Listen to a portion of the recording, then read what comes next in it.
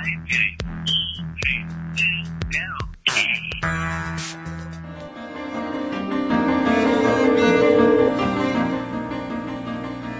is TJ. Hey TJ, it's Nick from Bike Talk. Oh, hey Nick. How's it going? Good.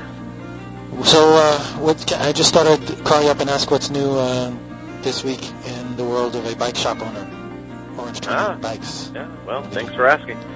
Well, let's see, Nick, I tried to call you guys last week, but I couldn't get through the line. It was busy. It was the same day you were doing your benefit thing. But let's see. I've signed Orange 20 up as one of the title sponsors for the 10th annual AIDS Life Cycle Ride. Oh, wow. And I'm actually pretty excited about being able to participate in it personally this year as well. So not only did we, sponsor the event, and we're doing rather healthy discount for the participants that are going to be coming into the shop, but I also signed myself up to do the San Francisco to Los Angeles bike ride, which will be like June 5th through June 11th. Wow. And I am currently trying to raise donation money, something to the tune of $3,000 per person that I sign up.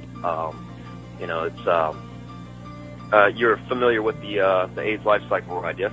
Yeah, and you're signing up people to ride or to donate? Both, and I signed up myself.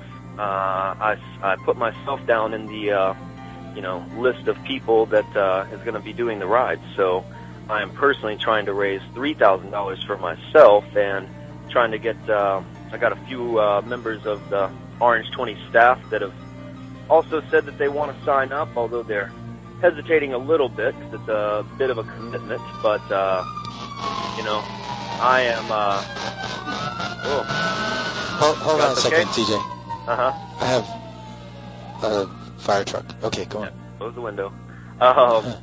So yeah, I signed myself up to do the ride because for the last 3 or 4 years, I've been working at the shop while various different people were coming in and saying that they were preparing for the ride, and I know how to get them ready for that and take a look at their bike and make sure it's good for that type of a long haul. But I've always said, gee, I wish I could go, and generally I was a little bit too late even to sign up if I had the time. And anyway, so this year I just decided to be a bit more proactive, and I signed myself up early to do the ride. So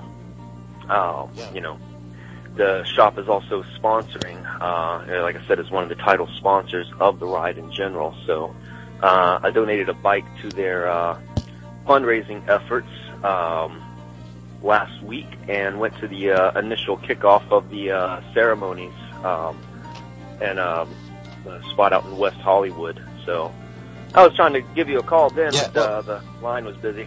So can you define title sponsor? Like, what does that entail? Oh, there's several shops that did what they could to help out, specifically, donating like a complete bicycle, and offering discounts to the participants of the ride, of which I think that they're anticipating about, somewhere in between 10 to 12, possibly up to 15,000 people are going to be on the ride this year. Yeah. Is that the biggest ever?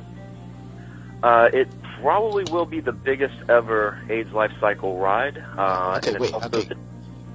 Sorry, you said how many? 15,000? Yeah, they're anticipating having about 15,000 people registered by the time it's all said and done. I think they're at their about 12,000 mark right now, but I might be able to get one of the people from the AIDS Life Cycle Ride to maybe give us a little bit more information on next week's show or something.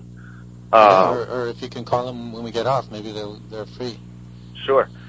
I'm looking forward to doing the ride because it's, to me it doesn't sound very difficult to ride a little over 100 miles a day because it's going from San Francisco to LA, and let's say it's mostly downhill, which of course isn't completely true, but it's a bit more downhill. It's an easier ride than going from LA to San Francisco. And it's a fully supported ride, so they'll be carrying, my gear and any of my, provisions. So sounds like sounds like all you got to do is wake up and ride. So. Well, so you is there a minimum that you need to get to ride in donations? I need to personally raise about $3,000 in donation money for myself. And if anybody would care to, you can go to the AIDS Life Cycle website. You can find me by looking me up under TJ Flexer, or you can look it up under the Juice, because I think that they signed me up as the team captain for the Juice racing team, which again is our the shop's team. But so far I got a couple people that have said they're gonna sign up under the Juice team, and once more names are added to that list, you'll be able to see donate to me or donate to any of the other people that are on my team. And like I said, I'm hoping a few people from my staff. And it's not limited to my staff. Anybody that wants to sign up and do the ride, I have the sign-up sheets at the shop. And if you sign up as a member of my team, it makes it a little bit easier to raise the funds for yourself personally. Why is that easier? Well, because the website where the sponsorship dollars are funneled into will have a page dedicated to the Juice team. And let's say I get to my $3,000 quota, I can't turn it off and funnel the additional donations to other people's names, but you kind of have like a blog format that allows you to say, hey guys, thank you for the support. I've reached my quota. Instead of donating to me, please donate to another member of my team, and I could even say specifically, please help this person out. And you'll see all of the names under the team on that one site. Mm-hmm. So, so Team Juice at the Life Cycle. What's the website? Well, I'm not in front of a computer right now, but if you do a search for ALC, which is, I guess, the acronym for AIDS Life Cycle, it should, it's fairly intuitive that you can find it, there, once you get to the website, look around for Orange 20 Bikes or the Juice. Hopefully they got the name right. They kept calling it the Juicers, which is kind of funny, but, it's the Juice. Yeah. It's AIDSLifecycle.org. Yeah, it sounds right. Yeah, it is a .org. And so is your shop going to be closed? Oh, no, that's not an option. All right. And what do you do to prepare for this? What kind of things do we need to know for people who want to try this? It seems like a great thing for people to open themselves up and talk to all their Facebook friends and their real friends about, something that they think is important. And oh yeah, absolutely. Generally, I think over the last few years of the AIDS Life Cycle, they've managed to raise well over $1 or $2 million per event, which goes to some rather good causes. Searches for the cure and other medical research, as well as community outreach programs like the Gay and Lesbian Center. It's a really good ride. It's like out of the scope of rides that happen internationally. There's there's few rides that can compete with the numbers or the cause that's having money raised for. And, people know about this ride all over the world, and, almost anybody that you know either has or knows somebody that has done the ride over the last 10 years, if you start asking around, especially in the LA to San Francisco area, but, other people, I'm sure, come from, all over the world to participate, so and, it's a good one. What's the route? I think that they might have more details on the website. I have personally never had the opportunity to travel via bicycle from San Francisco to LA. Yeah. I know they go through quite a few small towns, but at this point they've got it fairly well organized. It's a spectacle. It's referred to as a party on lots of wheels, and there's camping every night. They basically set up like a tent city as far as you can see. They have full support vehicles, rehydration stations. There's always some kitschy themes, as you can imagine, at the various rest stops per day. Lots of costumes, a lot of flamboyance, and good times. So, I'm reading the website, and it says it starts on Highway 1. It talks about, you go down the coast with the ocean. And then, what does it say? Then you go through Salinas Valley with the vineyards and the artichoke and the strawberry fields.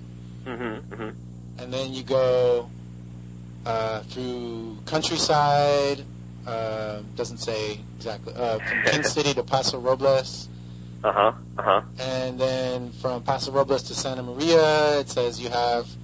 I guess I'm not sure what road it is, but it says farmland and seaside towns. So maybe that's one again. And then day 5, Santa Barbara's wine country roads. It sounds beautiful. That's what I've been gathering from people that have done the ride before.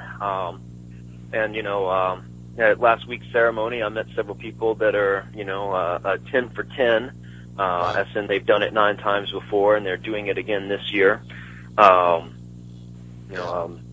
There's a lot of people that kind of follow the progress of the ride. They're also, if anybody's interested, they're, always looking for volunteers for the event that don't include, riding your bike, but basically helping the support team. I think they might have, I think they've got plenty of support, but they could always use more. It's just like I was saying, it's a great charity. It's a great tradition, and I'm really happy that Orange 20 Bikes is officially involved in it this year. We've sponsored Team Midnight Riders. Was it last year or the year before? And we've always done unofficial discounts just to kind of support the people that were doing this charity ride at the store. But now it's actually official with a 10% discount on all parts and accessories to any card carrying participant of the ride, and 20% off with purchase of a bike.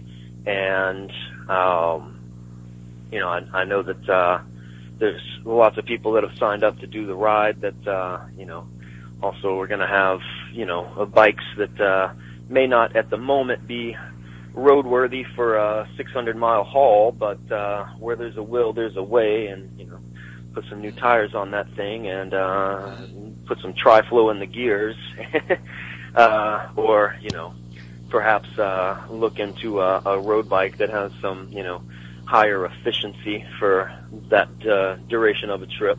But you don't want to. I'm guessing you don't want to get something brand new though, because you haven't worked the bugs out, or is that not true? Oh, there's plenty of time for the for that type of thing. I'm going to be doing some seminars at Orange 20 for kind of basically discussing the accolades of various accessories and the basic differences in a bike, which seem rudimentary and fundamental, I guess, to most people that are already familiar with bikes. But there's a lot of people that have signed up for the 600-mile ride that probably need to understand the logic of why a 700C road tire at full pressure is going to be a lot less work than a mountain bike with dirt knobbies and low pressure on a 600-mile trip. So like I said, there's going to be some seminars both for basic bicycle education, and accessories like helmets and all the basics are going to be covered. And this is, like I said, the ride is happening in June, so there's going to be several of those classes for people to attend, both at my shop, and I'm sure that some of the other shops are also doing some of the same things. But there's also going to be training rides leaving from Orange 20, and there's training rides all over town wherever anybody's located. If they're doing the ride and they kind of need to get their feet wet a little bit and get an idea of what the enforced rules of the road are on this ride, there are training rides which will basically be happening, I think, like something to the tune of like 2 to 3 times a month, and including training rides leaving from my location at 4351 Melrose, which are going to be led by various different volunteers and group leaders that have completed the ride before. So yeah, there's plenty of time to start with the new bike, get some miles on it, get it through the break-in period, get familiar with the ride, and everybody should be well set and confident by the time that the ride leaves. Other people people have done the ride on fixed gears before. Some people are gonna, from what I've seen in some of the video from some of the previous rides, there's some people that aren't trying to make it too terribly easy on themselves. They've got some, crazy-looking mountain bike with a 5-foot tall stuffed animal riding in a basket in the front of it. Really? You got people like that doing that? That's their prerogative. It seems like it might be a little bit like Burning Man on the road. Yeah. Probably not quite. I'm sure that there's a good bit of crossover there, but yeah, like I said, I'm looking forward to doing the ride personally, and I was very happy to be in a position where I could sponsor the event, donate a bike, and be actively campaigning to raise donation money, both for myself and anybody else under the Orange 20 team. And I'm really just looking forward to to riding from San Francisco to Los Angeles and having somebody else carry my heavy backpack. So to me, it sounds that sounds pretty ideal. Although I think I am going to take my road bike, not a fixed gear bike or a BMX bike. So good choice. That my road bike, I feel as though I can basically pedal all day uphill and still not be too tired to ride the next day. So it's not going to be terribly challenging. I told them in the week before the ride I'll start training. Well, I'm sure there's going to be a lot of people who kind of underestimated the challenge of. Yeah, they're I'm sure that for every year there's a few people that can't quite finish the ride. But when you look at the numbers of how many people sign up and how many people start, there's no real percentage of people that are dropped, and of course nobody's left behind. They have full support vehicles and they're looking after people's health continually. So yeah, I mean, it sounds like such a great experience. You got me thinking about it. I don't know. Yeah, well, come by the shop, get one of the sign-ups, get on my team, and tell anybody you know. And once we're collectively trying to raise funds for the team, then we'll also be increasing the potential for more people to to have exposure to to the ride and to the cause. And I'd love to have you on the juice team. Yeah. Well, I got to check if I'm on vacation, but if so, I think I'd like to try it. Yeah, absolutely. All right. Yeah. And I guess that's about it. Shop's still going.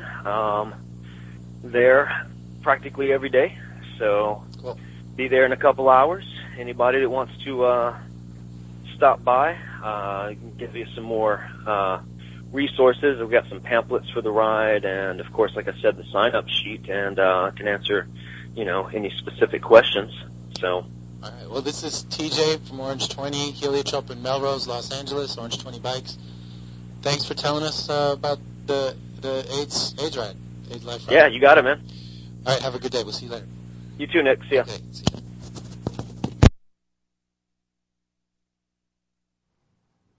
Okay, this is Bike Talk. It's a beautiful day. Call us at 213-252-0998, and I'm going to play a little bike music. 213-252-0998.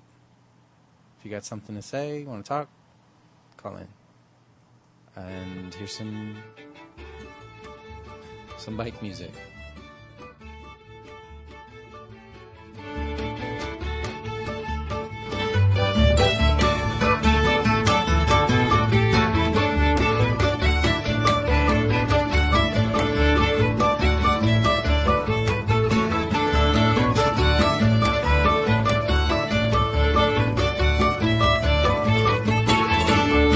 Unlock my bike and I put on my helmet, got air in my tires and I'm ready to go.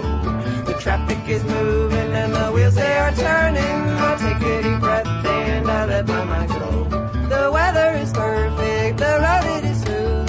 Me and my bicycle, we get in the groove. The blood is a pumping, my shoulders relax. I love to ride my bicycle and those are the facts.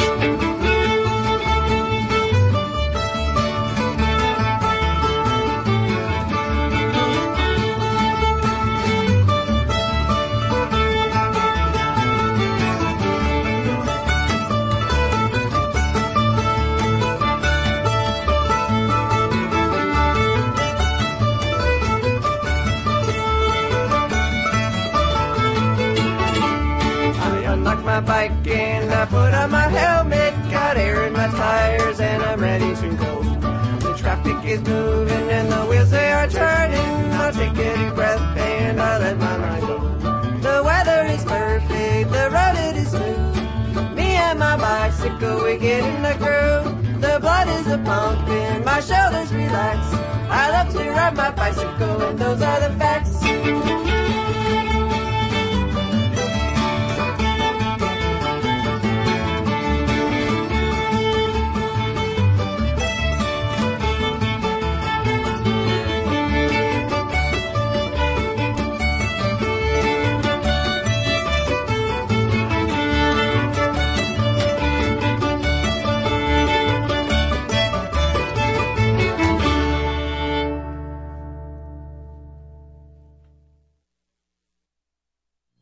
Bike Talk.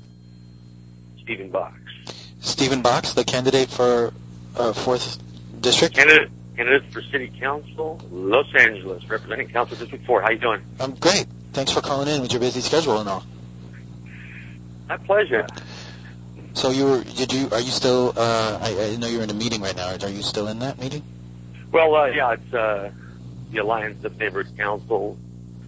It's a citywide alliance of neighborhood councils, and we've got planning director from the city of Los Angeles here, and then the deputy for the the community redevelopment agencies here.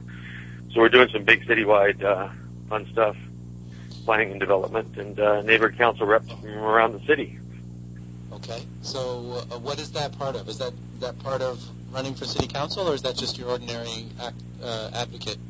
Oh, this is this is the routine part of the routine that prompted me to run. In other words, we're on a Saturday, on a regular basis.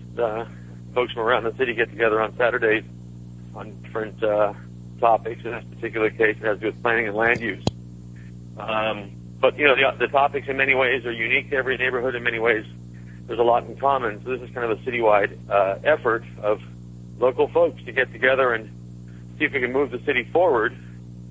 And it's an uphill battle, that's for certain, but that's one of the things that prompted me to run for city council.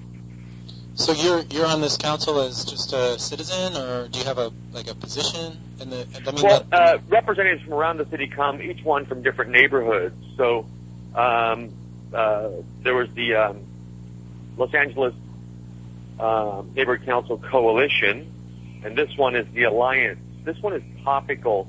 The other one is regional. In other words, this one is very specific to planning and land use, whereas last week it's very specific to regional issues. So this is for the neighborhood councils. There's 92 neighborhood councils in the city of LA. So there's about a dozen neighborhood councils that have a bit of Council District 4. So it's good to be among friends, that's for certain. Just like last week when we were over at Vlad the Retailer for Bike Talk, the fundraiser. So it was good to be among friends. Yeah, I think people had a good time.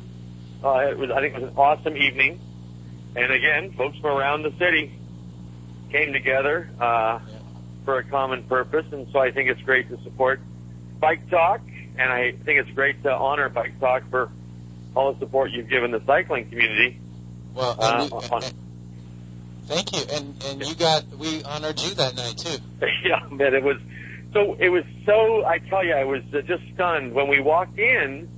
There was the video playing on the wall, and I gave it a glance, and it looked familiar, and I gave it a second glance, and I thought, well, that's Eric and Kelly, and I gave it another glance, and I thought, well, and there's Johnny, and I recognized that ride, and DJ Chicken Leather had gone back years and pulled archive footage of the great rides from Bike Winter. That was such I was just stunned because it was like it was a flash from the past, and he had the blood ride, he had the theater ride, he had the Tour de Crap, all of these great rides, and I talked about these rides. Walter was there, some of my friends from the Twitterverse. Yeah. Oh, wait, you said somebody was there, it sounded like a Scottish person? Walter, that's just Walter's Twitter handle. Okay. So it was great that, it kind of brought the past and the present together with the future, and our aspirations for changing the world. It kind of, there was the bike rides from years ago. It also brought the social media world together because some of these folks, were actively connected, with Twitter feeds of what's going on, but to have them all in the same room was just really exciting. And I just know that, from Dude on a Bike to Walter to the Dude Abides, all of our Twitter friends, it's just great to have folks that all of a sudden face to face. Yeah. I'd say breaking bread, breaking grilled cheese sandwiches. Right. And it was a great evening. And Vlad's is a really good location. I hope we can use that again sometime. Yeah. Well, I mean, you got to admit, it's just a great neighborhood. It's a groovy neighborhood, yes. Yeah, in fact, we're over here now in what's popularly referred to as the center of the universe. And we're over at LA City College right now. Okay. So we're around the corner from Vlad's. But, yeah, it's a great space, great shop. Heliotrope and Melrose. What's that? The Bicycle District, Heliotrope and Melrose. I'm just saying. Yeah, Bicycle District, yeah, absolutely. And it looks like they're tearing down that golf course, and I think they're putting in a velodrome. Is that right? Yeah, that'd be great. I don't know. That is a weird golf course. Yeah, it was. I thought it was a butterfly preserve, but no, it was a golf course. But it's coming down, and so I think it's time for us to put a velodrome over there. Well, can we do that? Do you have time to activate for that? I think, we could jump this fence right now. I mean, I'll race you right now. That's my challenge. All right, around the ruins of the golf course. Yeah. All right, well, so what are we looking forward to now? Well, the campaign's underway. We've got less than 7 weeks until Election Day. We're walking precincts. We're phone banking. We're calling voters. We're putting together, spoke cards and patch kits, and we're registering voters. So if there's anybody out there that's interested in changing the world, The Stephen Box for City Council campaign has plenty of opportunities for people to come work during the day, in the evening. And some of the things we need are quite simple. Database. We need 2 Greensters to hop on their bikes and then stand by, because when we're raising funds, oftentimes we need to go pick up checks. And, you know, this is a professional campaign. It takes money to run a professional campaign. And we're talking about taking a seat on the city council of the largest city in the most popular state in the most powerful country in the world. So, you know, it's really important that we do it all professionally and that we're in it to win it. And so we're raising money, we're picking up checks, and we have plenty of opportunities for people, whether they want to work in the office, on the street, whether they want to talk to voters, or whether they want to organize and literally produce a successful campaign. It's exciting work, and so we'd love help. So there's plenty of ways to participate. You don't have to wait for Election Day just to go vote. You can come now, and you can start engaging voters on the issues. And so could this be the start of like a political political base that we see in places like New York City or Portland, where you start to have all this infrastructure and stuff because of bikes? Or is it mainly, are you the guy? Oh no, this is not. I'm the guy. This is what's called a movement. Yeah. Okay, and it's happening on so many levels. And so what happened at Bike Talk, the fundraiser, what happened that night is the movement. What happens when one person gets on a bicycle and rides across town is part of the movement. When they tweet about that experience, that's the movement. And I'm telling you, we've been banging away at City Hall for years. We've been going to the Planning Commission. We've been going to the Planning and Transportation Committees. We've been engaging, you know, the Metro and California State Department of Transportation and the LAPD and neighborhood councils and the City Council. And we've been up on Wilbur Street, and we've been down in the harbor and, you know, trying to cross the Gerald Desmond Bridge. And I'm telling you, the bits and pieces from 5 years ago, whatever it was, when we did Bike Winter and we just did fun rides to encourage people to ride, to the daily events that encourage people and support people when they get on their bikes and simply claim their piece of the street. I mean, this is all part of the movement, right. And it's just absolutely exciting that it includes a political element, an economic element, a social element. It's got communications. You know, it's bringing people together, and I think it's transforming our city. So this is absolutely part of the larger gestalt, you know, of what's going on. And so it's really exciting. I think it's very important that we keep it all going. And the bottom line is people have got to enjoy living their lives, riding their bikes, crossing the street, getting to wherever they need to go, and spending their lives surrounded by people that they love and support and cherish. And I think that these are all the great things. This isn't a fight. This is just absolutely us just moving forward and taking our space and enjoying it. And so it's big. It's huge, and I'm really honored to be a part of it. Well, thank you. That was a great sum up. And so, what the election date and your website again, and what people can do? So the website is StephenBox.com.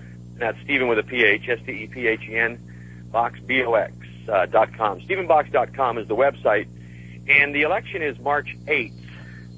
And so there's plenty of opportunities for people to jump in and change the world, and they can just go to the website and sign up, and we'll follow up on them. Okay.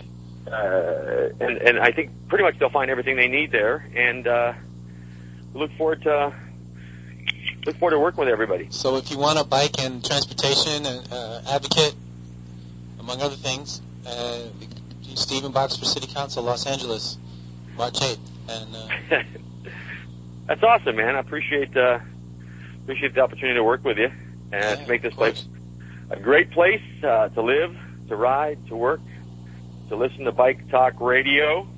All right. Well, thank you, Steve, and we'll talk to you maybe next week. All right, man. Thanks very much. And thanks again for a great night at the Bike Talk fundraiser. It was really exciting. It was an honor to be a part of it. I'm telling you, it was absolutely stunning. A large number of people from all over the city, and every time someone walked through the door, it was another one of those family reunion moments, and that was just absolutely something that's so exciting. It's kind of like when you ride your bike on a busy street, like Sunset, when there's a lot of people commuting. Yeah. It's one of those, And at every intersection, you look across the street and there's someone going the other way. It's one of those great moments where, hey, you spend the whole evening going, hey, look. And it was one of those just absolutely wonderful evenings where friends from all over just kept popping in. So I want to thank you for doing such a great job and keeping us connected. Yeah, well, maybe we'll do it again next year, 2012. Oh, my. I don't want to wait. I don't want to wait a year. 6 months. 3 months. All right. It's the metric birthday. It's every 3 months. All right. We can do that. All right. All right, Steve. All right, man. Thanks very much. All right. You too. Thanks. All right. Bye-bye. All right, see ya.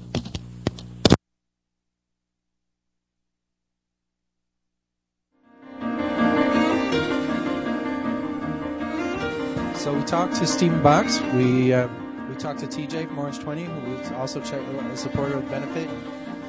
And hopefully soon we will talk to Carolyn Sampano from New York City's Transportation Alternatives. She's going to talk to us about something that's going on in New York City with bikes.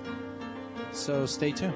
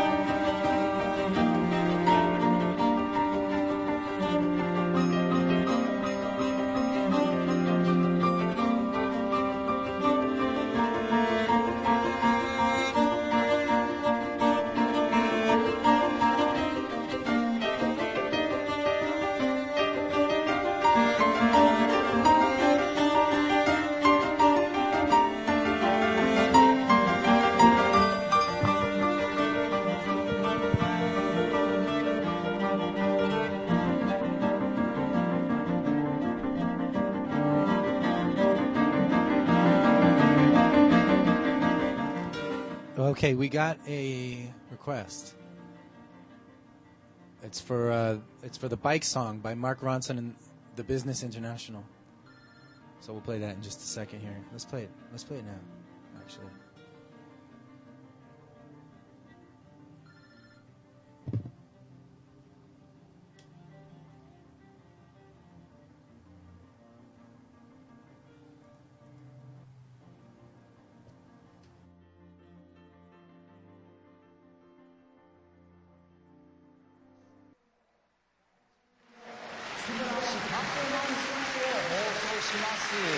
その時までバイバイ。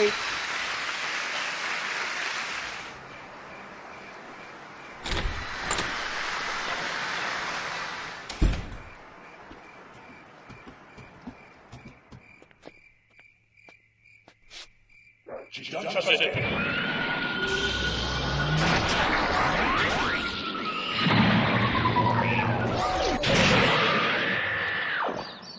Bonjour, mon vieux.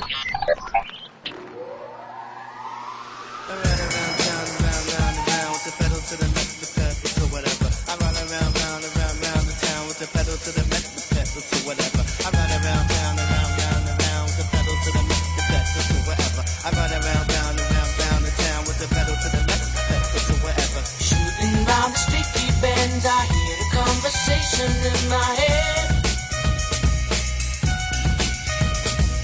Thinking of a place to be, I sing a little melody instead. I won't argue with myself till my legs are getting so heavy. My mother tells me I should stop, go and get a real job. That can't be the way that I roll. And everybody's growing up, having kids and paying rent. They're all getting cars on their own. I'm gonna ride my bike until I get home.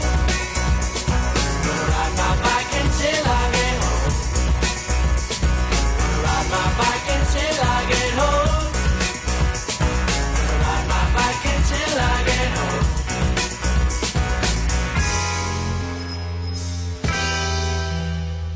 Thinking of a girl I met, a photo that I haven't made yet.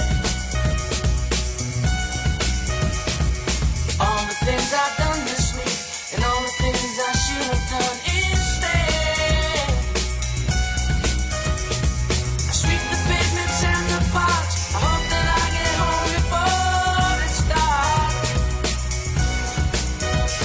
And my mother tells me I should stop, go and get a real job. That can't be the way that I roll. And everybody's growing up, having kids and paying rent. They're all getting cars on their own. I'm gonna ride my bike until I get home. Gonna ride my bike until I get home. Gonna ride my bike until I get home. Gonna ride my bike until I get home. I can understand it, but I can't really stand them. Girls love cars, cars cause harm to the planet. Don't you wanna take a joyride on my tandem? Huffy on a huffy, don't I look so handsome? Bikes, advice, they so nice, like priceless. Working on my calves, the triceps, the biceps. Bypass the gas, stop the traffic lights. I get around without a driver's license. Hello, you walking? Farewell, I'm often. And I'm whipping through the city with a 40 and a 50 party popping on my Willie. My mother tells me I should stop, go and get a real job. That can't be the way that I roll. And everybody's growing up, having kids and paying rent. They're all getting cars on their own. Gonna ride my bike until I get home. Gonna ride my bike until I get home. Gonna ride my bike until I get home. Gonna ride my bike until I get home.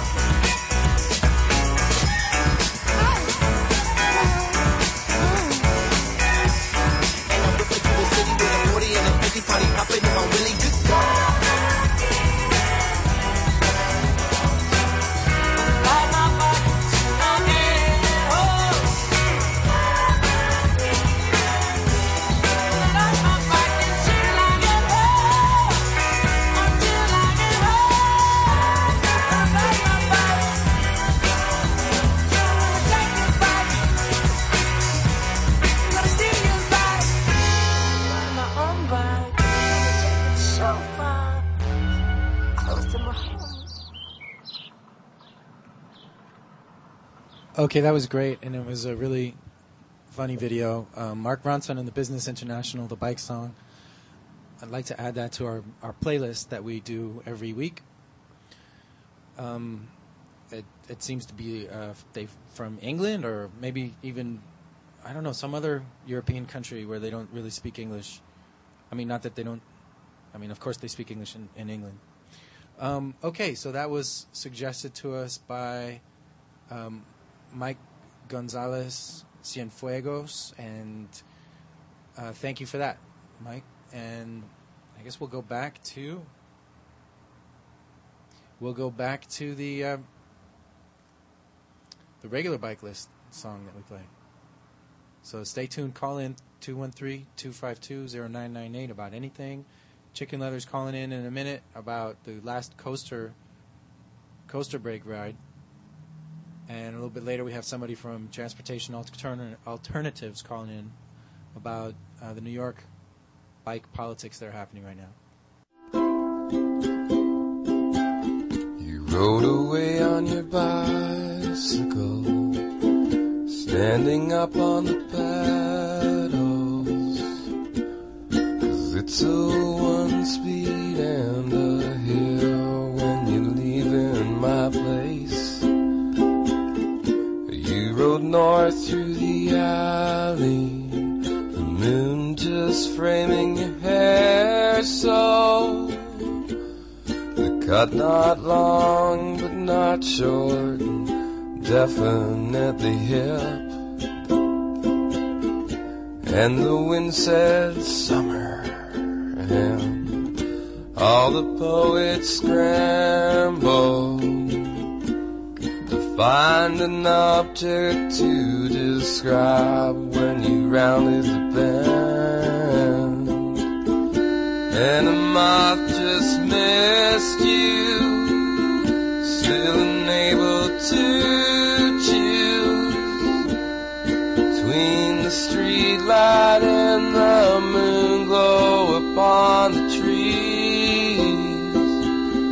And you coasted down the bowl of the land that hems the ocean, maybe thinking maybe, and maybe thinking no.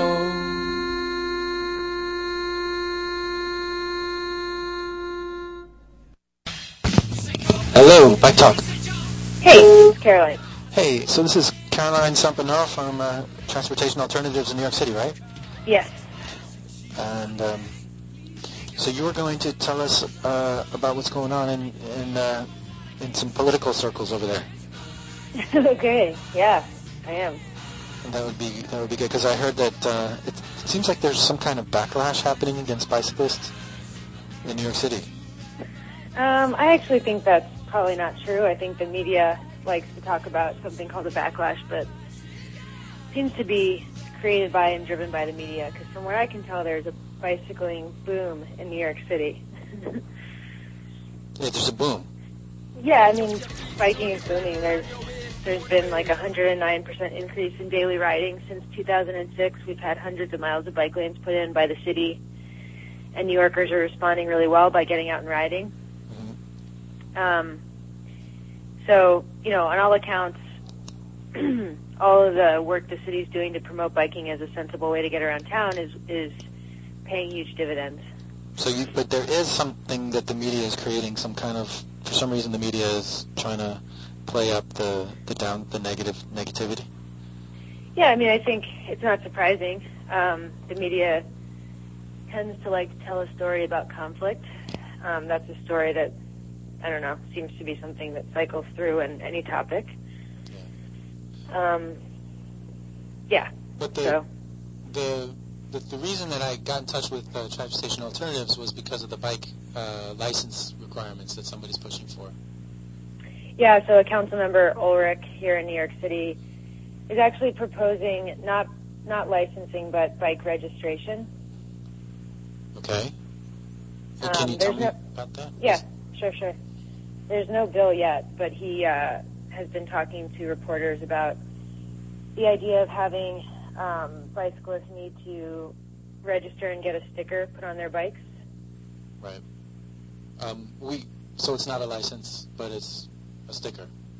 Exactly. And how would that help anything? Yeah, I mean, Transportation Alternatives were very strongly opposed to the idea. Most importantly because it's just an unnecessary deterrent to people getting on their bike and riding. It's also, it seems to be stemming from the councilman's desire to address bike behavior. And we feel strongly that the best way to enforce against, bad bike behavior is just to have actual NYPD enforcement of the laws that already exist.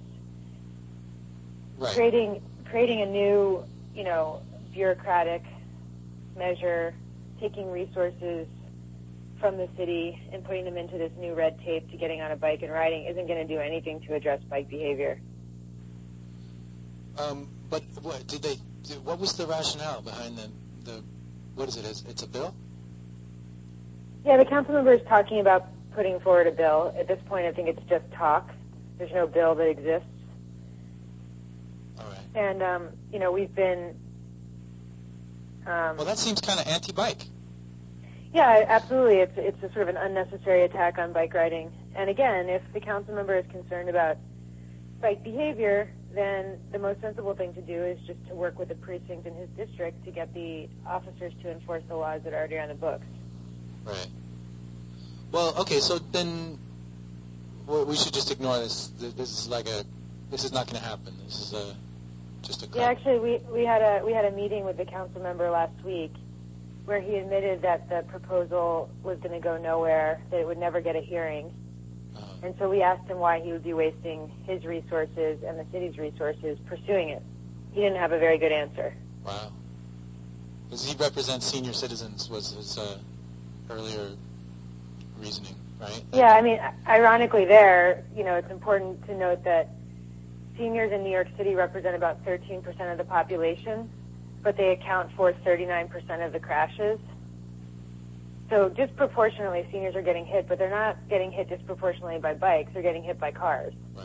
So if the council member is serious about working to protect seniors in his district, then there's a lot that he can do.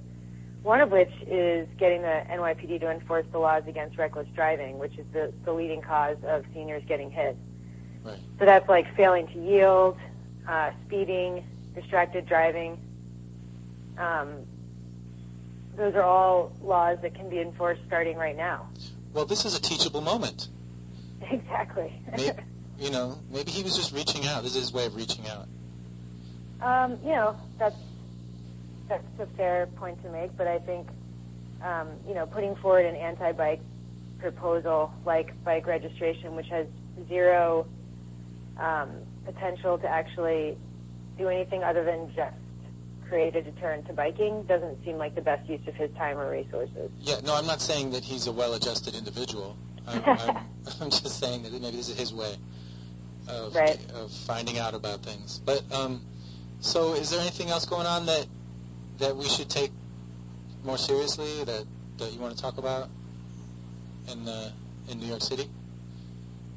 Yeah, I mean the coolest thing about what's happening in New York City is that I think for the last 4 years or so, our Commissioner of Transportation, Jeanette Sadiq-Khan, has really been leading a national discussion about how cities can better invest in bicycling. And, she's been piloting some great bike lane designs that we're seeing pop up all over our city. And then, now slowly are coming to cities like San Francisco, Chicago. And the great thing about that is that what we're seeing in New York, and what I'm sure other cities will see as well, is that bike lanes really aren't just for cyclists.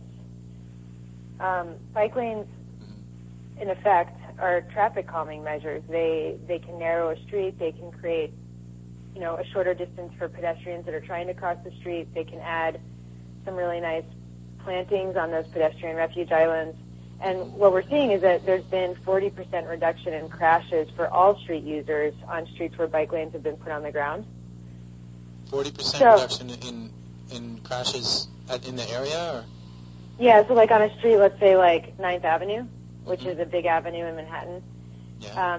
That bike lane has led to an increase in bike riding, which is great, which is a goal. But it's also led to a 40% reduction in crashes for all other street users. So that includes cyclists, but it also includes drivers, people walking.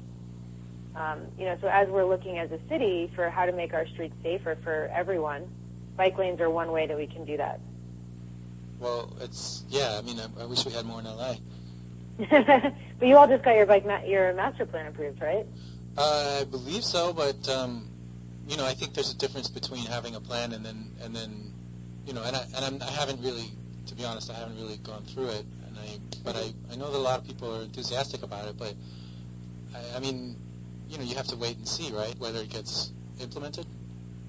Yeah, but a master plan like like the one you just got approved, is a great tool for organizing. And I think what we had in 1997, we had our bike master plan approved, and all of the improvements that have been happening since then, and especially in the last 4 years, are taken directly from that master plan. So, you're a step closer to getting those changes on the street because you now have this planning document that you can use to work with community groups, elected officials, city agencies to see these things forward. Okay, so we need to have somebody on the show to tell us everything that's in the bike master plan. So I don't have to read it myself because I imagine it's not very. I imagine it's pretty dry reading. Well, I don't know. I mean, depends on what you think is dry. But I know that the LA County Bike Coalition was really involved in that conversation. And one really cool thing about the plan, from what I can gather from over here, is that it calls upon the city to prioritize neighborhoods that have low transit options or bad transit options already, which is pretty cool. Because, I mean, in a city where your trips are pretty short and there's more density than, let's say like rural towns, if you don't have existing like subway or bus options, a bike can be a really great way to get around. But having the bike lanes, encourages people of all ages and abilities to get out there and give it a try, and that's a great thing. Well, this is ironic. I'm finding about the LA Bike Master Plan from the New York City Transportation Alternatives Week. Usually we have LACBC calling in kind of weekly, but they didn't call in today. So it's good that you're talking to us about it. Yeah, cool. Well, anything else? And if not, I really would love to keep in touch with the New York City Transportation Alternatives because I think you guys are probably doing one of the best jobs of any bike advocacy organization in America. Well, that's thanks Not for the to compliment. Yeah. I mean, in March, there'll be the National Bike Summit in D.C., where all advocates from all over the country descend and work together and then go to the Hill to lobby for biking with their elected officials. And folks from L.A. will surely be there, as will folks from San Francisco and Chicago and other big cities across the U.S. And my sense about the whole conversation at this point is that we're at this really unique moment in our country where, we're realizing, especially in cities, that we can't keep growing and investing in only driving. We have to make other decisions that are sustainable and then get more people moving for less money. And the bike is becoming more than ever one real solution, and I think that's an exciting thing. It's an exciting time. Yeah, and so when is the date of that summit in Washington D.C. again? I think it's like the first. I want to say the first weekend, end of the weekend in March, but I'd have to double check. But it's it's organized by the League of American Bicyclists. Right. Okay, so it should be on their website. Absolutely. Yeah. All right. Well, thanks, Carolyn, so much for calling in, and I hope we can talk again if there's anything else going on you want to just put us on alert about. Yeah, the last thing I would before we get off the phone, a really exciting thing that's happening here is that the city just announced that they're moving towards a public bike share program. So they put out the request for proposals. New York City. Yeah, New York City. Uh-huh. Yeah. So I think sometime in February we're going to be finding out who the operator is that will be running that bike share program, and with any luck we'll have 10,000 public bikes on the streets in the next year and a half or so, which is another amazing thing for biking in New York. That is so cool. Yeah, it's really cool. I mean, there's all these demonstrated benefits of having those programs, right? Yeah, I mean, it's sort of like biking for everyone else. There's a lot of reasons why people in cities don't buy bikes. Sometimes it's like hard to store your bike. Other times, you're just not sure you're really even interested. Other times, where you work, let's say, there's no bike parking. Yeah. And bike share, because it's not a bike you own, it's just a bike that you borrow and share with the city. It really encourages people to ride. And in Paris, for example, where they have a 20,000 plus bike share program, they saw an increase in bike mode share, which is the percentage of trips on bike. They saw an increase from about less than 1%, which is what we have in New York City now, to almost 7% in 1 year. Wow. So that's, pretty significant. You're talking hundreds of thousands of new trips a day by bicycle because of these public bikes, which is just awesome. Well, New York City is really going places. Yeah. By bike. Yeah, we're rolling. Yeah. Well, right on. And do you guys have like mass rides, like group rides and things like that a lot? Do you all at the TA participate in those, like social rides? Yeah, we're one of like sort of 15 groups or so in New York City, bike groups that puts on rides. We have a big ride in September called the New York City Century, and it is the only urban century that I know of. And it basically, we don't close down the streets or anything like that, but the ride takes you all through the 5 boroughs, and it's a really cool way to get to see the city by bike and to encourage people that aren't sure if they want to do it every day to give it a try on that one day, and then hopefully they'll do it again. That sounds good. And we also have a couple tours: the Tour to Brooklyn, the Tour to Queens, the Tour to Bronx, and those are free, family-friendly rides that are that happen in the summer that are really great as well. Okay, so this summer. Absolutely. Are those centuries too? No, those are they're usually like around 20 miles, and they're slow paced, and they're good for really all ages, which is fun. Okay, so I guess I just wanted to find out if the social scene in biking was the way it is here in LA, where you just have all this amazing amount of people involved in social riding. I'm sure it is. It is, and and there's groups like, for example, the 5 Borough Bike Club. They do weekly bike rides that are themed, whether they're like riding to a chocolate factory or riding to Nyack over the George Washington Bridge. And then there's Time's Up, which is another great bike group that does other social free rides. They have a calendar every month full of them. So yeah, we have a really vibrant community of people that are encouraging New Yorkers to ride through fun, free events. And, of course, you just have people going to work, and you got a huge amount of people doing that. Yes, we right. do. Cool. All right, well, call in again sometime. Okay, cool. Thanks for having me. Thank you, Caroline. Okay. All right, bye. Bye-bye.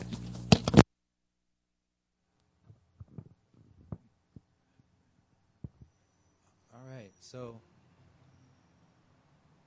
I feel like a clown when my car breaks down. My paycheck is already gone. I will climb on my bicycle. Okay, so we got Eric Ochoa. I think this is probably Chicken Letter. Bike Talk. Hey, it's Chicken Letter here on the DL. Hey, I was just about to... Eric Ochoa just walked in. He's got his bike fixed. I guess he bought it at... he fixed it at Bike. Yeah, he had a couple of flat tires over there. Hey, man, how's the stream been today? The stream? Yeah. I think it's been okay. Okay, because there was some definite buffering last night during a couple shows. They turned it off and turned it back on. No, we had a good stream today. Oh, that's good. But, yeah, we just talked to Carolyn Sampanaro from Transportation Alternatives in New York City.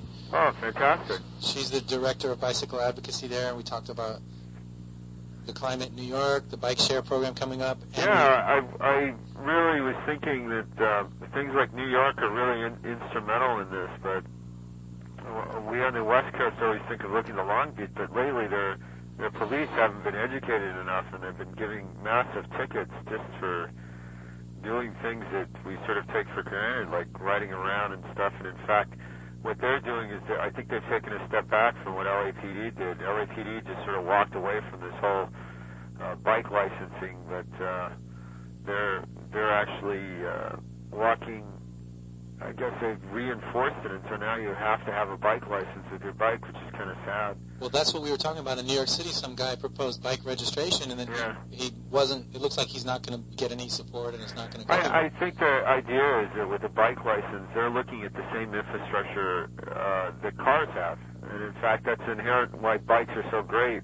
their sense of view of freedom, and we're not even on the same path sometimes as cars.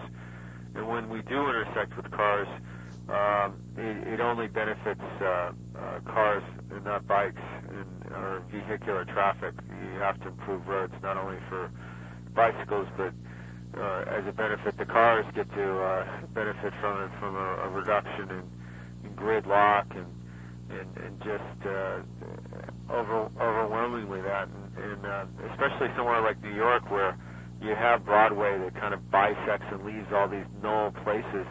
Now they've become points of public space, which is just what a lot of people are starving for there in New York City. I mean, I'd love to see the same thing here, but comparable to that, I think our forefathers here, or our city people here in Los Angeles, are looking at dumping more money into places like Grand Avenue and stuff, which is really sad because I feel that the city isn't just downtown. And if you were to ask somebody about the Valley or the East Side or something like that, you'd see in a moment that there is no centralizing thing. And instead of just sort of retrofitting something that's on a smaller scale that everybody could use, I'm a bit tempted to say that they're putting a lot of money into projects that they think will succeed, but they really haven't. And case in point is off of 26 in Figueroa, one of the new little spaces that they were used to be just a null area. They put in a lot of piping and made it almost like City Walk there with fountains and stuff that go back to Versailles. But I really wonder if the only people that are going to be using it is the migrant worker for showers and stuff during the summer. Maybe it will pick up during the summer, and I'm just talking through my hat. But I'm sorry. What are you talking about with the piping and the showers? Well, there's a public works thing that they spent millions. I don't know if it was millions, but at least thousands of dollars down off 22nd and Figueroa, or is it San Fernando Road and Figueroa right there? Sure. I think it was the 5 freeway, and then the 110 sort of ruined the fact that Figueroa used to be the longest thoroughfare that was a community, going through places like Chavez Ravine and Pomolona and all these other places that we only hear in reference because of Dodger Stadium sort of taking over as a venue for baseball and stuff. But now, with the economy and stuff, they're even looking for more things up there at Chavez Ravine. But anyway, as a way to appease, I guess, the neighborhood, they took what was a blighted section of the San Fernando / back end of the Home Depot and sort of dumped all this public funds into it. They were there for months and cutting new marble and all sorts of stuff. And in fact, as I stated, they have a fountain there, but it's not necessarily a fountain like the Mulholland Fountain in Griffith Park. Okay, so yes, I'm trying to think of where we're going here. Oh, well, what I'm saying is there's so many opportunities to make little pocket parks, places that the bike community tends to use on Friday nights when everybody else has gone to bed. Right. There's a definite congregation around parks and stuff, which is, I feel, like a use of or starving for our public space, and we're using these parks, and yet again and again we get met by public officials or law enforcement that say, "Oh, why are you guys using this park at night?" And it's like, well, because it's there, the JFK kind of mountain kind of dilemma. Yeah, it's there, so we're going to use it regardless of this. So you can't come in today because you're under the weather. I'm sorry. To be honest, it happens to a lot of people. I think I just ate the wrong thing, and I'm trying to convalesce enough so I can do the coaster break tomorrow. That's what we wanted to talk about. The coaster break has been going on for the last 3 weeks, and tomorrow's the 4th one. So it's been going on for 4 weeks now. I usually, somewhere between the 2nd and 3rd week, write a newsletter that gets published on the front of the Flying Pigeon blog, but this week I've just been laid up with this stomach flu or whatever it is. And I just wanted to say that he's been going with some really nice places. Last week he had one called Shootout in the West. We rode around the valley. And just to bring up your audience to speed, the Coaster Break is where we do some mountain bike races or climbing, all on a mountain bike, but it's been fitted with a coaster brake, similar to how you used to have on maybe your first bike. You pedal forward and then go, and then you pedal back. There's a brake, an internal hub brake in the back section of it. And what we've been doing now this is the fifth time, the fifth series. He's been doing these once in the spring or winter and once during the summer. So, he's been doing this at least for the last 3 or 4 years. 3 years. Is that he's really captured the imagination of a number of people, including myself. I used to get around all the time on my coaster brake. It looked like a fixed gear, but it was actually. So this is not the same as the coaster bike race. Yeah, it is. It's a race? It's a race, yeah. It's not like, hey, you show up and you get points. You show up and you have to win and stuff. And this week in particular, you have to place within the top 10 to even get into the second final. It's like a tiered race this week. There's the Fruity Loop, which he calls, which was a loop through some of the back section of Topanga Canyon, I would dare say, or one of the reserves. An uphill climb, kind of flats there for a little bit, and then around through some mud-soaked. I'm thinking the sun has probably dried out a lot of it. We faced it in all kinds of weathers, but this time it's going to really challenge us because we're going to do 3 laps on this road, and then afterwards, in the parking lot there's going to be some sidecars that he's brought, and I think it's the top 5 will race these sidecars, which are kind of a cross between a BMX bike and just a regular bike with a coaster brake, but it's going to have a sidecar on it. So something up my alley, if you know the Legend of Chicken Leather. Is there? I don't know that particular. Is there going to be a person in the sidecar? Oh, person in the sidecar, a person riding the bike. Apparently, the first place winner will be paired with the 10th place winner, and then this is for all the marbles for the CBC, the Coaster Brake Challenge Award. And what is the award? Well, he usually fabricates them out of bike parts, but I think he's running low. Well, so and how do people find out more about the Coaster Brake? They can check it out at Atomic Cycles. I think it's .com, the website for Paul's shop out there in beautiful, Lake Balboa Valley area. But he's been running these. You can check out on the site some of the results and some of the. I know there's a link there on the Flying Pigeon site and our own site about photographs, and hopefully in the future we'll have some videos and stuff. What's really strange is he's been charging $20 for the 4 races, but I always thought that once you got past 3 races or 2 races, it should be like, incremented. Like now you only pay 15, now you pay 10, now you pay 5, kind of thing. I know that there's a T-shirt involved, but sometimes some of us would like to just come out for one race. I know in a couple sections people have just said, $20, it's cheap, you get a T-shirt. Who cares?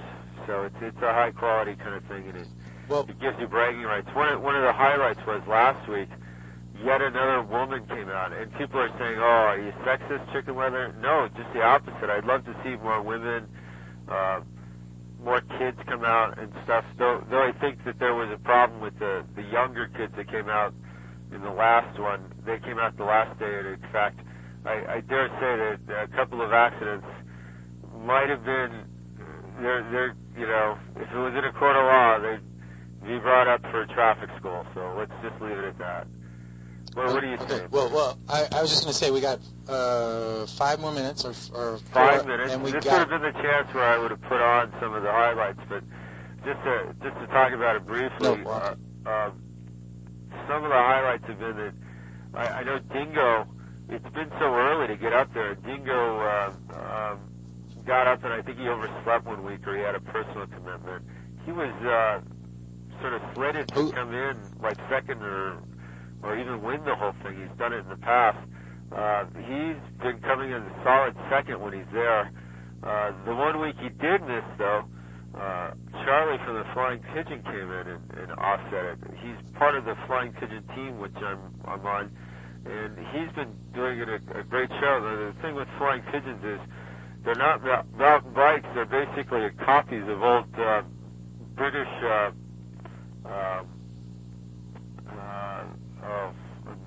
hard pressed to remember anything this morning. All right, well, chicken leather. Raleighs, and they look like Raleigh touring bikes. And in fact, with a coaster brake, they've been quite the stylish kind of thing. And in fact, Joseph from Flying Pigeon LA has definitely been engineering quite a few of them with solid cranks as opposed to the cotter cranks out there in the Cypress Park, Highland Park area. Not only for racing, they tend to do the trick on some of the more, let's just say, pothole-ridden streets of Los Angeles. So. All right, so the race is tomorrow. The race is tomorrow morning, 8 o'clock. You can check out the exact, location online at Paul's Atomic Cycle. The Atomic Cycles website. And so, but Eric Ochoa's here. He's going to give us a little race report on a different, right, Eric? Oh, absolutely. So, and he came in and got Chicken Leather. Aside from being one of the Bike Talk hosts, is also and the Kill Radio DJ is like one of the main volunteers at Bike Oven. And it's funny because you make it sound like you have to know somebody at these places, but you don't. I know that the Bike Oven runs on a real issue of like we take people as they come. We even have a waiting list, but most of the time, the small things can be remedied within an hour or two.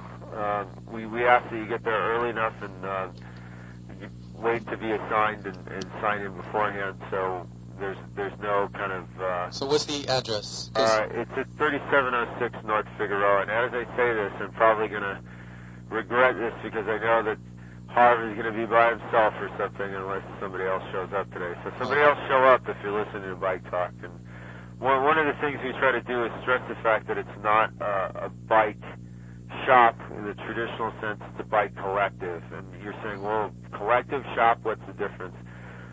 Collective is more like it's basically your shop, so respect it. We want you to pay for some stand time, but we're going to offer you assistance as you perform all the functions of a mechanic. And you're saying, oh, I've never done this before. Well, if you're willing to get your hands dirty, you can save yourself a tremendous amount of money. I know that the Bike Kitchen works the same way, where you're doing the actual physical labor, buying used parts and then performing the function there with some expertise to guide you through some of the more complex things.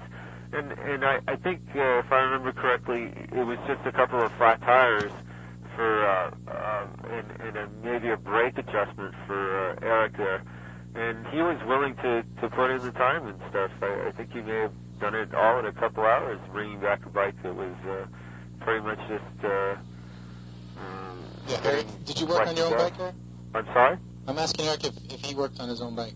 Oh, yeah. It took pretty much 2 hours. Most of the work was just waiting for the glue and the patch to get into the tube, but overall everything else was just pretty good. Okay, all right, good. So having said that, everybody thinks that it's mysticism we've performed at these bike collectors, and it's not. It's like we often have classes on Wednesdays where we just teach things like the basics, ABCs, and I know on our website it says we've been teaching them solidly. Well, we teach it if you come in, and it's nothing complex. I had a couple of elderly women come in, not elderly, everybody's saying I think they were all of 30. So, even I am playing the ageism game. But they came in and they just wanted to know about, what's going on. And we basically went through and taught them how a bicycle functions, which is kind of in itself a history lesson, as it's been improved upon to today's standards. And then we showed them some little, not to say tricks that everybody knows, but a few shortcuts that might help them on the road and stuff. And I really have to sort of stress the fact that there's a couple of things that the listener can do on their own. Everything from maybe changing a tire. Even those hard 700s can be changed as long as you have the right tools or things. I myself carry too much stuff when I go on rides, but it's always just to assist somebody else that may have forgotten or left too quickly. So, anyway, that being said, I'm going to try and run when I hang up the phone to the bathroom, and I'll talk to you guys later. I'm sorry, not feeling well. All right, chicken leather. Peace out. Peace out. Yeah, he's not feeling too good. He said he had a pinion knee, and then he said that it involves running to the bathroom. I think there's more to it. I think he's got. Shouldn't be so bad. Yeah. So we got some time, maybe a minute, for you to give us a rundown on whatever you wanted to give us a rundown on in terms of the world of racing. Yeah, pretty much it's been in Australia, the Tour Down Under. And like I said, with all the star sprinters being there, it was going to be a showdown between them. It's not exactly what it was promised to be, as it was anything but, besides the first stage, with Matthew Goss taking the first stage and the first lead of the race. But in the second stage, during the final meters or the final kilometer, at the run into the finish, there was there was 2 crashes, which took down some of the main sprinters, and Team Sky's Ben Swift, a young rider, took the win from that. Every single stage has had a different winner. Stage 3 was Rabobank's Michael Matthews, the reigning under-23 world champion. Stage 4 was the first time a breakaway succeeded. A breakaway at the Tour Down Under is really hard to get away due to the fact that, the sprinters teams are always pulling and they always reel the breakaway back in. So this time the breakaway succeeded. The winner was the young Australian Cameron Meyer from Garmin-Cervelo. He's still currently holding on to his race lead by a mere 8 seconds. Today will be the last stage. The race lasts all the way through the 23rd, but given the fact that Australia is a day ahead of us, today will be the final stage. They do have live streaming from its radio. That's how I've been following it. It's radio? Yeah, it's live radio. It's kind of like echoey at times, I guess, if you would say. What's the name of it? It has something to do with ABC. I mean, I just Google it. I just search 2011 Tour Down Under live radio streaming, and it should be there on Real Player or Windows Media Player. Again, the sound is kind of echoey, but it's pretty understandable, and it's not as great as, actually watching it, but, you got to do with what you got. Once again, Cameron Meyer holds on to the ochre jersey with a mere 8 seconds. There is a 10-second time bonus for the first person across the line, and today's stage does seem to be tailor-made for a sprint finish. Again, Matthew Goss has proven he's the best. He's the strongest sprinter right there. So if he gets the win, Matthew Goss will be the winner of the 2011 Tour Down Under. Garmin-Cervelo will really have to have a great strategy in order to keep Cameron Meyer in the lead. Send a couple riders in the breakaway to get the time bonuses at the intermediate sprints. Cameron Meyer really isn't much of a sprinter compared to Matt Goss, so it's going to be interesting to see how he's going to hold up in the finish. And if he can get the overall win, that's great. If not, well, a stage win at stage number 4 and holding on to the ochre jersey is just as good, and coming in second overall if possibly. Well, Eric, do you write this stuff before you come in? No. Honestly? Yeah. And it just comes out like that? Yeah. Some of it sounds like very like you would find in a written form. Oh, thanks. No, but the only ones I've written were the ones that when I was doing the Tour de France last year, it wasn't like written out. It was just like certain notes that I looked through, to say, the stage winner. There was some crashes last year and all that stuff. But this little coverage that I've been doing of the Tour Down Under and the start of the season, it's all just, I come in and say, well, whatever's on my mind. I sometimes get out of here to the studio and say, oh man, I forgot to say something. But, yeah, Tour Down Under, final stage today. Again, Australia's ahead of us. Try to catch it. Just Google 2011 Tour Down Under live stream, live radio streaming. It should be one of the first few links. It has something to do with ABC. It's not ABC, the one here. I'm pretty sure it's somewhere in Australia. But, yeah, it's going to be a great stage today, for sure. All right. Well, I'm sorry, Eric. I'm a little distracted. I have somebody calling on speakerphone. We have negative time. We're out of time. But I wanted to talk to Woodson, who does a lot of work with the LACBC. He was at the Bike Valet at the Benefit last week. Yeah. And he's calling in. He wants to talk about something. Woodson, hold on. You there? Yeah. Hello. Hello. Cycle LA. So what's going on? You said, yeah. Well, I have just traveled up to the Bay Area and Santa Cruz, Watsonville area, and there's a really cool bike stuff happening here as well. And we're about to celebrate the 5th year of the Brown Berets Bike Shack.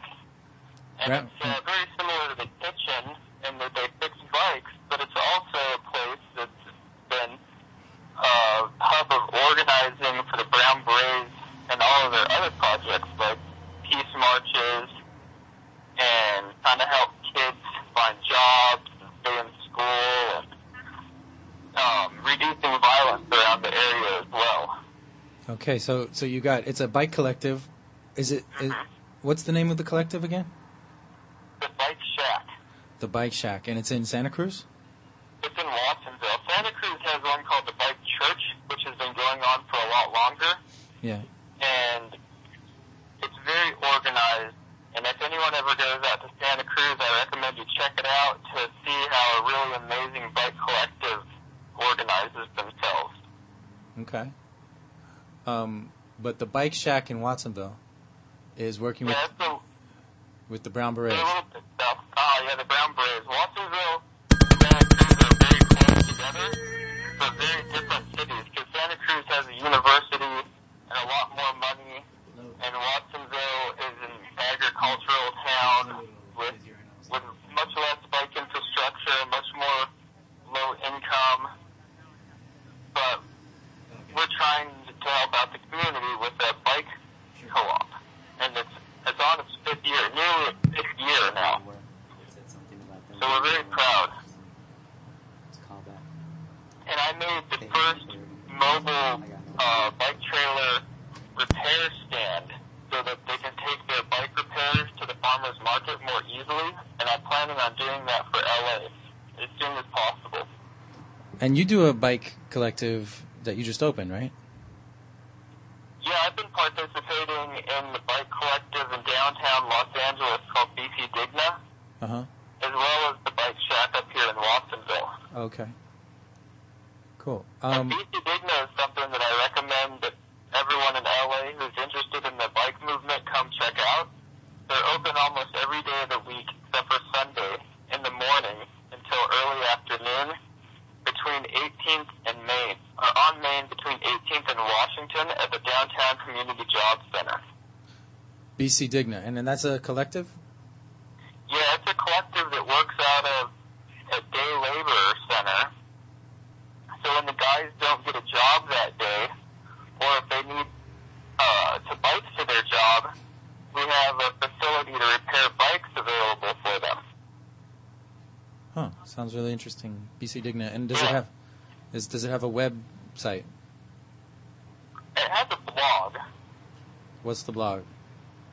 I don't have the name of the blog memorized. Okay, so Google BC Digna, I guess. Yeah, Google BC Digna, and there's a blog, and there's also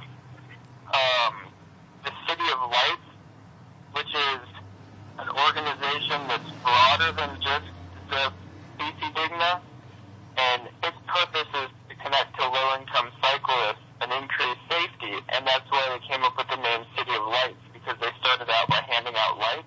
Right. And people are more than welcome to become involved with us and help out in organizing how to ride safely and organizing mechanic workshops that are in lots of different locations, not just the BC Digno location. How do they get in touch with you if they want to work with you? They could go through the Bicycle Coalition and ask about the City of Lights. And we have a Google group, LACBC City of Lights. And you can get on that and you'll get emails about what we're doing and what kind of things they can get involved in. Well, it sounds great, Woodson. You're doing an awful lot of stuff, and more, just keep going. We support you at Bike Talk. Yeah, and I'm going to do another radio show tonight with the Brown Braves on Santa Cruz Free Radio. Freak Radio 101.1, which is also on the web. All right. Sounds great. Freak Radio 101 on the web. Google it. Yep. Yeah, it's a pirate radio that's on the air as well as being streamed on the web. Okay. The Santa Cruz Free Radio. Sounds really interesting. Yeah, they got lots of different programs on the Santa Cruz Free Radio. All right. And the Brown Braves recently got their own show. So that's pretty cool. Yeah. So, good. Check it out. Totally. All right. Well, we're at the end of our show. We're over time still.